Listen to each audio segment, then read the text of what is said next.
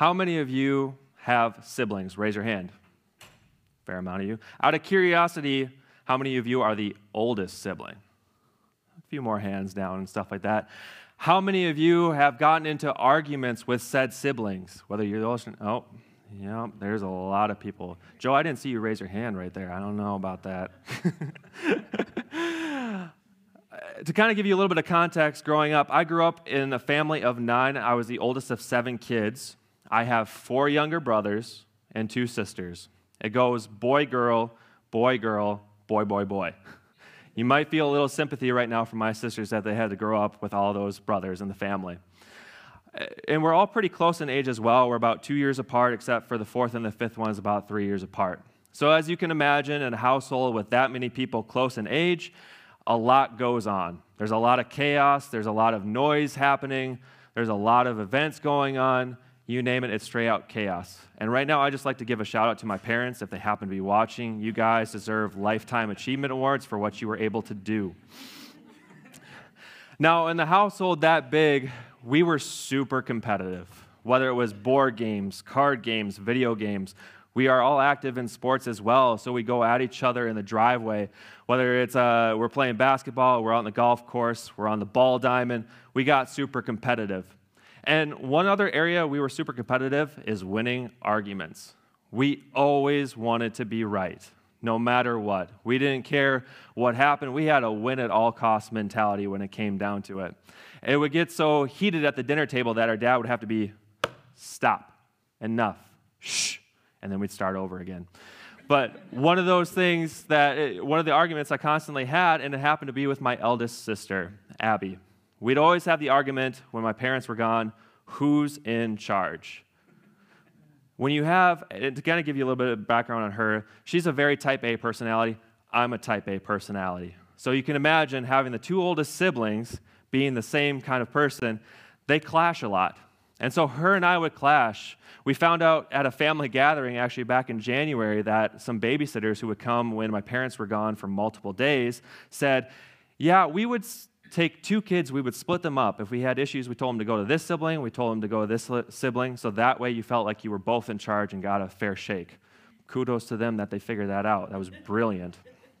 But anyways, when mom and dad weren't home and it was just us 2, we'd often fight a lot about that. Who is in charge? We would call mom and dad and say, Mom, Dad, who's in charge? And they'd be like, stop fighting. And when they didn't resolve that, we would just keep fighting and fighting and fighting and fighting. Eventually, a lot of those times, it would turn into a shouting match. It would turn into a shouting match, and we would start spewing hurtful things at each other, verbally low blows all the time. Eventually, we would walk away from that, and we'd end up hurt.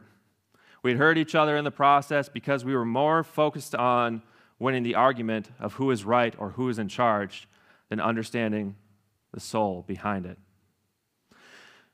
The question I like to pose is, do we ever do that with people in our own lives? Whether that be family or friends, people who are not Christians, our neighbors, do we ever do that where we have a mentality of winning at all cost? Do we care more about winning than we care about the soul? As we go into part 6 of the 4 People series, we learn that Jesus is for different people who don't agree with him maybe politically, who may not be a social, or who will be a social outcast. As we dive into the story, I want to take a look at the story of the woman in the well in John chapter 4. So if you have your Bibles, you turn with me to chapter 4 or follow on the YouVersion Bible app. The verses will be on the screen. To kind of give you a little bit of starting out with this, Jesus starts out on his way to Galilee. He chooses to go through Samaria. Keep that in the back of your mind right there. So we're going to pick up at verse 4. Now he had to go through Samaria, so he came to a town in Samaria called Sychar, near the plot of ground Jacob had given to his son Joseph. Jacob's well was there, and Jesus, tired as he was from the journey, sat down by the well. Now, a couple things to unpack right there. Sychar. We're going to go back to the Old Testament a little bit. Back in the olden days, in the Old Testament, we see that this Sychar town is actually used to be called Shechem. And Shechem is where a lot of significant things took place in Israel's history. Starting out with Abraham. We see God appear in Genesis chapter 12 of the promise that is to come, that promise that Abraham will be the father of many nations. In Genesis chapter 33, we see that Jacob builds an altar to the Lord. Last but not least, Joshua. We see in Joshua chapter 24, the famous quote that we maybe see in our houses, "As for me and my house, we will serve the Lord." And that is in Joshua chapter 24. So there's a lot of history in just this town of Sychar, and we see Jesus come back to it. And for me personally, I like seeing the interwovenness between the Old Testament and the New Testament. It kind of brings it together a little bit there. So there's a little bit of history on the city of Sychar. Let's move on to verse 7. Verse 7, it was about noon. When a Samaritan woman came to draw water, Jesus said to her, "Will you give me a drink?" His disciples had gone into the town to buy food. Keep that also in the back of your mind. The Samaritan woman said to him, "You are a Jew, and I am a Samaritan woman. How can you ask me for a drink? For Jews do not associate with Samaritans." That's been an age-old tension for centuries, the Jews and the Samaritans. They had gone at each other, and to kind of give you a little bit of perspective, the Samaritans are actually occurred because the Babylonians back in Israel's time, when they took them into captivity, they left behind the lowest classes because they didn't want them to intermarry with their people as well. So the lowest classes stayed behind, they were left behind, and then the Assyrians, who the Israelites had an enemy with, moved into town and they intermarried. Now, they became the Samaritans. Now, the Samaritans, they believed in the first 5 books of the Bible, the law of Moses, but then the Assyrians brought along their superstitions and their rituals, and they actually developed a worship place at Mount Gerizim. Now, here's where the Jews kind of come back into play. They thought of them as the lowest classes. So what they ended up doing is, in 728 BC, they went and they burned down the Samaritan temple. As you can kind of gather, that does not sit well with them. So the Samaritans, they come back and they actually go into the Jewish temple and they drop a bag of bones in there. They spread it all over the temple. So we see these two people groups constantly in tension with each other. They're constantly bashing heads, arguing. And we see this play out right here where the Samaritan woman goes and points out that, yeah, there is some tension right there. You do not, it's like it's so uncommon for her to have an interaction with a Jewish person like that. As we move on to verse 10 through 15, we see Jesus goes on to talk about the living water. He does not have a bucket, so the woman says, "How can you draw water?" And Jesus talks about how he has living water, how he has this living water that you will not thirst anymore. And the woman goes, "Yes, I want that water. Where can I get it?" We'll pick up in verse 16. He told her, "Go call your husband and come back." "I have no husband," she replied. Jesus said to her, "You are right when you say you have no husband. The fact is, you have had 5 husbands, and the man you now have is not your husband. What you have just said is quite true." Let's pause for a moment. Let's say you're out and about. You're in Meijer, Sam's Club, Costco, you name it. You're going down the cookie aisle, you're picking up some Oreos, kind of going about your business, and then all of a sudden this individual comes out of nowhere and tells you everything that you have done wrong, all the baggage in your past. Confronts you about how you're a liar, you're a cheater, you're sleeping around. How would that probably sit with you? You'd probably be like, "Oh, that's awkward. I've never met you in my life, and you just told me all of this." We'd probably have the same reaction that the woman has here in this next verse. As we move on to verse 19, it says, "Sir," the woman said, "I can see that you are a prophet. Our ancestors worship on this mountain, but you Jews claim that the place where we must worship is in Jerusalem." Watch what she does. She deflects. She goes back into an argument of something that's been plaguing them for centuries, something that's more common, something that's easy to talk about because it's been going on for so long. There's this tension right there that she would rather talk about the political differences than face what she's been confronted with. I'd imagine we'd probably do the same thing as well. If we were confronted with our sin, we'd probably try to deflect into that situation. She wanted to get away from the uncomfortableness that had just occurred in that moment. Why? Why do we struggle with something like that? Why do we struggle with uncomfortable situations? Why do we deflect? Because it's easier for us to deflect than it is to face it head on. And we do this in the church. We do this in the church. We often deflect. We often push it to a different subject when an uncomfortable thing pops up. What are some topics that we maybe do that with? Well, let's start out with the church, with money. I'm sure some of you have had this happen. You invite someone to church, and you bring them in, and the pastor's preaching about money. You're like, oh crap, I brought them on the wrong Sunday. Hope they come back some other week. But money is an uncomfortable subject because it involves our personal finance. It involves our everyday lives.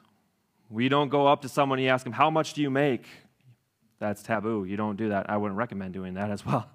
But we often deflect from that because it's very uncomfortable. And I can tell you, preachers do not like preaching on money. You can ask my own dad. He hates it. Kyle, same thing. He does not like preaching on money. It happens. But that's a very uncomfortable topic because it requires sacrifice and confronting stuff that we don't like to talk about. Another thing is baptism. Weirdly enough, this has divided churches as well. I grew up in the CRC context. I grew up where there was infant baptism and then profession of faith. Now, at the Story, we are a part of the Wesleyan denomination, and that involves child dedication, as we saw last week, which is so awesome. It was so cool to see Dory up here and the Van Mittendorps. That was awesome. And then we have adult baptism. Neither one's wrong. Neither one is not a salvation issue right in that moment. But that has actually been the cause of some splitting up of churches in the past. There's many other topics we can go on, but the reality is Christianity is one of the most divided religions in all of the world. As we take a look at the top, we have at the top of the church chain, we have the Western Church, the Eastern Church, and the Restorationist Church. Beneath the Western Church is the Roman Catholic Church, and then the Protestant side of things. And then underneath the Protestant side of things, we have Adventist, Anabaptist, Anglican, Baptist, Evangelical, Holiness, Lutheran, Methodist, Moravian, Pentecostal, Quaker, and Reformed. And that's just the tip of the iceberg. There's many more that go underneath that. And the reality is, as churches, instead of working on our relationships with others, we've made it about the issues. We've made it about the issues instead of the relationship. And a lot of times, instead of going into relationship, they decided, no, we'd rather do our own thing, and they split off just because of disagreements instead of working on it out. And that's just the church right there. What are some other topics that we maybe don't like to talk about? Race. That's been a hot button topic in the last year, more so than not. This past year, there's a buddy of mine from college, and we hung out all the time. We went to intramurals, we go out to lunch, we hang out, and then he stayed in town for a little while, then moved back to his home state of Arizona just this past year. But he was back in town, and he had come back into town maybe a couple months after the whole George Floyd incident had occurred. And so we sat down at lunch at Buffalo Wild Wings, and for me, I was genuinely curious. I wanted to learn what his experience was. I wanted to learn where he was coming from because I had never really faced a lot of that stuff. I asked him point blank, have you experienced racism here in West Michigan? And he said, yes. Of course, the answer is, I asked him, well, what happened? As anybody would want to know. And he brought up an answer of dating. I didn't even think about that for a second, but dating. When he was in college, he was dating this girl, and she was a white woman, he was a black man. And everywhere they would go, Easttown, downtown, Meyer, you name it, he would always get funny looks all the time when he was with just her. People would look at him a little bit different. That's uncomfortable to deal with a little bit. You kind of sit back a little bit, and you're just like, oh my gosh, your heart breaks in that moment. Your heart breaks because someone has experienced something like this, and we have not. What about politics? That's another topic. I don't need to go too far into that one. Mask, no mask, vaccine, no vaccine, social distancing, no social distancing. That's just in the last year. That's not counting any political party differences or anything like that. But the reality is we've had it where when we have a difference, our culture has told us disassociate with that person, split from that person. It's more about the issue than the relationship. And we see it in the church too. In our teaching team meeting this past week down at Frontline, I was talking with Pastor Brad down at New Life. And one of the things that he said that stuck out to me a little bit was people will leave the pulpit for their political party, but won't leave the political party for the pulpit. We've made it more about the issues than we have the relationships. And that's just the external dialogue, right? We have the internal dialogue as well with the Holy Spirit. Because in that moment, the woman at the well was convicted. I would say there are many times that the Holy Spirit convicts us, but then we try to change that internal dialogue to something more comforting.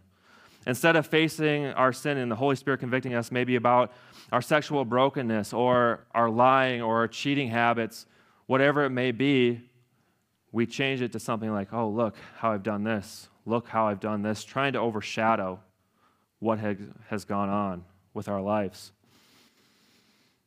And we see this happen with the woman at the well. She deflects. She didn't want to face what was going on. She instead brought up differences. But it's beautiful, though, we see with Jesus. Charles Spurgeon once said, Christ has different doors for entering into different people's souls.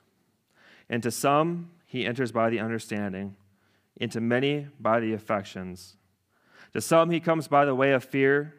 To another, by that of hope. And to this woman, he came by way of her conscience.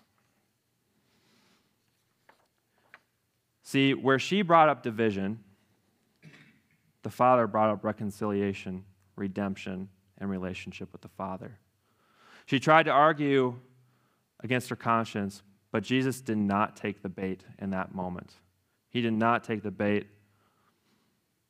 See, because in that moment, regardless of her past, regardless of the differences, regardless of the issues that have plagued, regardless of her social outcast and her standing in society, Jesus was more interested in winning a soul than an argument.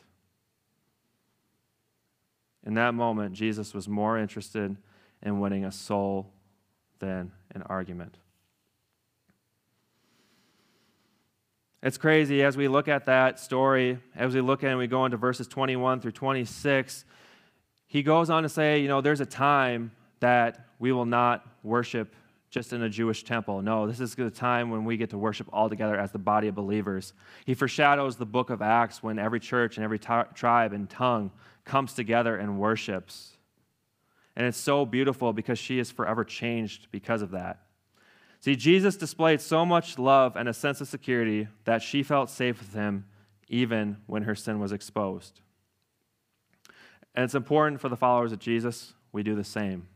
To give people a safe place to confess their sins, repent, and put their trust in Jesus.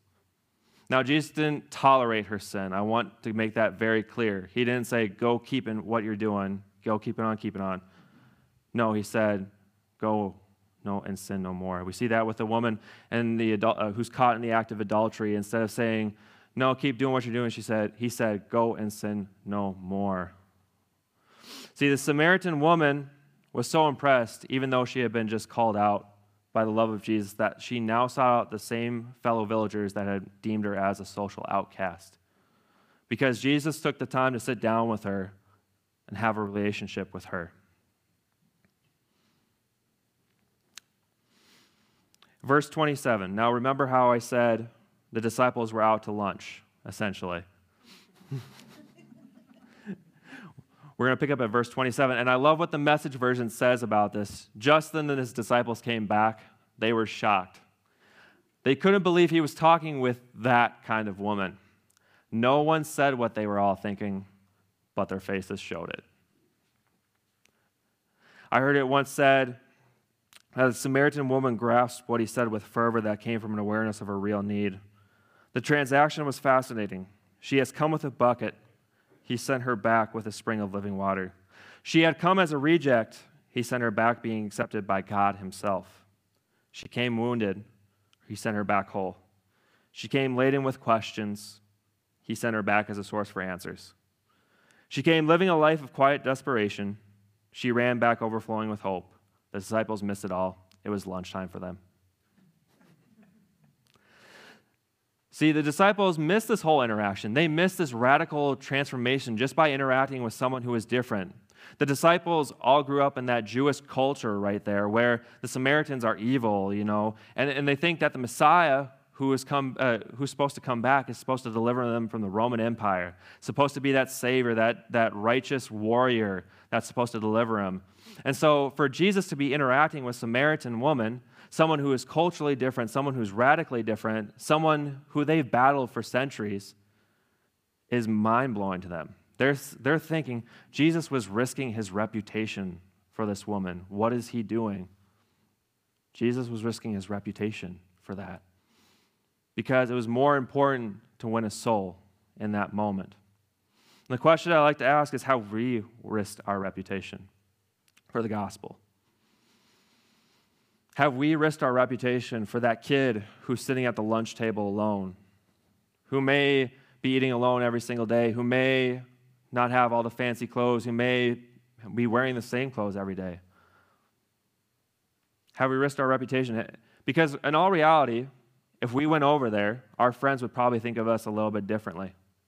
Our friends would think of us in terms of, why is he sitting with that person? And they may think, oh, he's just like that person and not associate. What about the coworker who's eating alone in the lunchroom? Or the coworker who is kind of deemed an oddball? Or a coworker who maybe walks around the office with bare feet? Been there.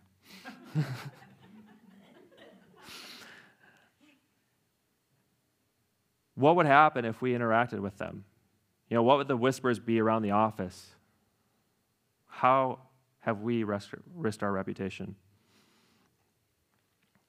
This last week, when I was preparing for the sermon, last week Monday, I woke up and I had this absolute knot in my stomach. It really sucked. For a Monday morning, I'm not a big fan of Mondays, and to start off Monday with something like that, it was not fun. In that moment, I realized I was guilty of the exact same thing I just mentioned right there. I was convicted of all of that. I've been there. I've done that where I have not sat at the lunch table with that person. I have not interacted with a coworker with bare feet. I've been there. And to be honest, sitting up here and preaching about that and having to preach about that, I was convicted. I was convicted in that moment. And to be honest, it sucked. It sucked to face that. It sucked to come up here and preach about that when I have been guilty of all of that. But here's the beautiful part, and here's what Jesus does. When she was faced with that, Jesus brought up the reconciliation and the redemption. He brought up grace. We have grace through Jesus Christ that we can continue on moving forward regardless of our past life, regardless of what's been going on in our lives. Jesus gives us a fresh start each and every day. And he gives us a chance to keep going and have another chance to interact with that coworker, interact with that kid at the lunchroom. And the reality is, her life, the Samaritan woman, was radically changed in that town because Jesus sought her out. Jesus was more about the relationship in that moment. Have we done the same? Have we risked our reputation for the gospel? For someone that may not be considered like us, that may be different than us?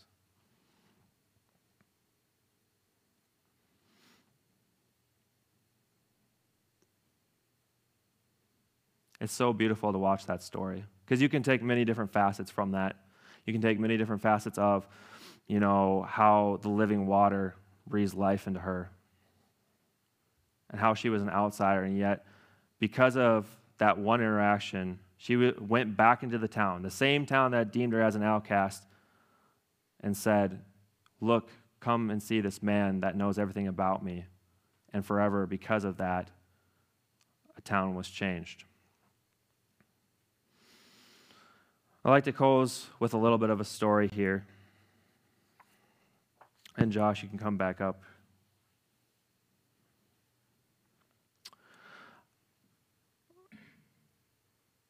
This past fall, I had an opportunity to teach at the UFP Business School. I work at Universal Forest Products. I'm an IT systems analyst on a day-to-day basis. Shocker, I'm not a preacher. But one of the cool things is that the business school does is that it gives people who are not looking at the traditional college route, who are looking to maybe change their careers, it gives them an opportunity to learn about the business side of things and get a job with UFP for free. There's no cost to this college. And during the semester, I had 25 students, and I laid out the expectations very clear at the beginning of the semester. I laid out the expectations of, you're supposed to turn your assignments in on time, you're supposed to participate in group projects, whatever it may be. And I had this student who just didn't turn in assignments. He was constantly late, he was not turning in assignments, he wasn't participating, he wasn't doing anything. And it drove me nuts. One day after class, he says, "Hey, professor, can I talk with you?" I was like, okay. He goes on to explain that in the past couple years, he's had to lay down one of his parents due to dementia. Another parent has dementia and is currently slipping quicker and quicker. He's working 2 other jobs just so he can provide for himself in that time. Meanwhile, in my head, I went in with preconceived notions that he's just a slacker, he's just, not taking it seriously. And after that moment, after he came to me and after we talked, my heart just broke. My heart broke in that moment. Because he's going through something else, something incredible that I can't even imagine in my life. And he has to go with it on a day-to-day battle. And we think about that with people in our everyday lives. We don't know the battles that are going on behind the face. We don't know the battles that are going on behind home. We don't know the battles of how they are struggling to make ends meet. We sometimes assume, we come in with preconceived notions that they're just not with it sometimes. But the reality is, after that interaction, my perspective was changed. And the same thing goes for the Samaritan woman.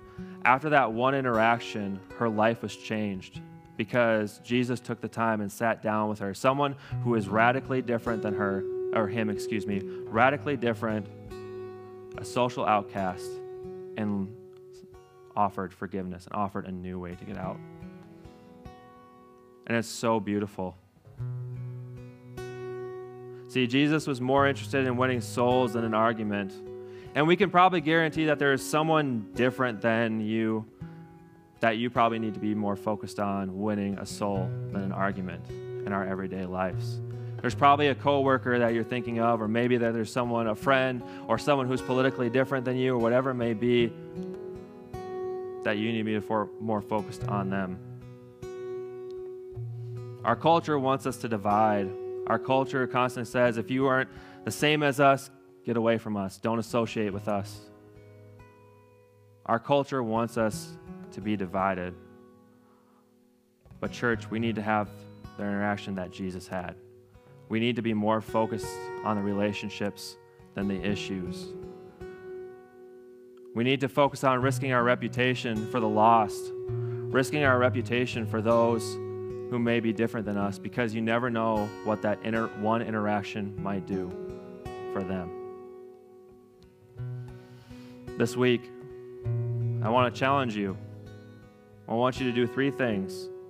I want you to have an actual conversation, not just a, hey, how you doing? How's this? With someone who may be different racially, belief system, politically, whatever it may be. I want you to have a conversation because you might learn something that you didn't know before.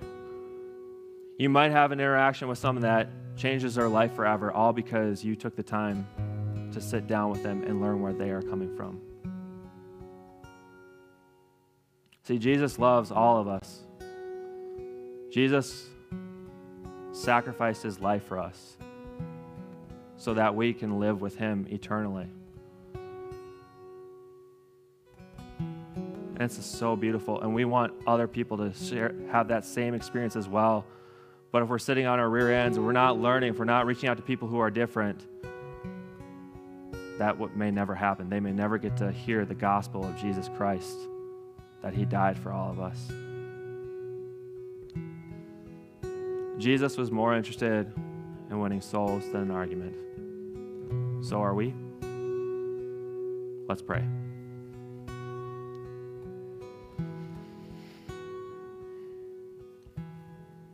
Dear Lord, we just pray right now that your Holy Spirit would convict us in this moment.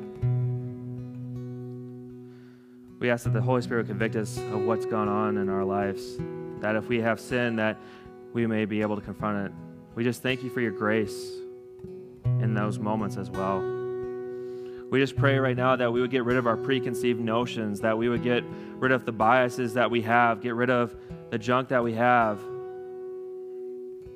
so that way we can go and reach people for the gospel. We pray that you would lay someone on our hearts who may be different than us, who may have a different background, who may be a social outcast, who may be culturally different, who may be politically different, whatever it may be, Lord. We just pray that you lay someone on our hearts, that we can go and share the gospel with them, that we would have the courage to go and share the gospel with people. Because, Jesus, you were for different people. You were for the lost, the broken, the outcast. And we pray that we have that same attitude as well.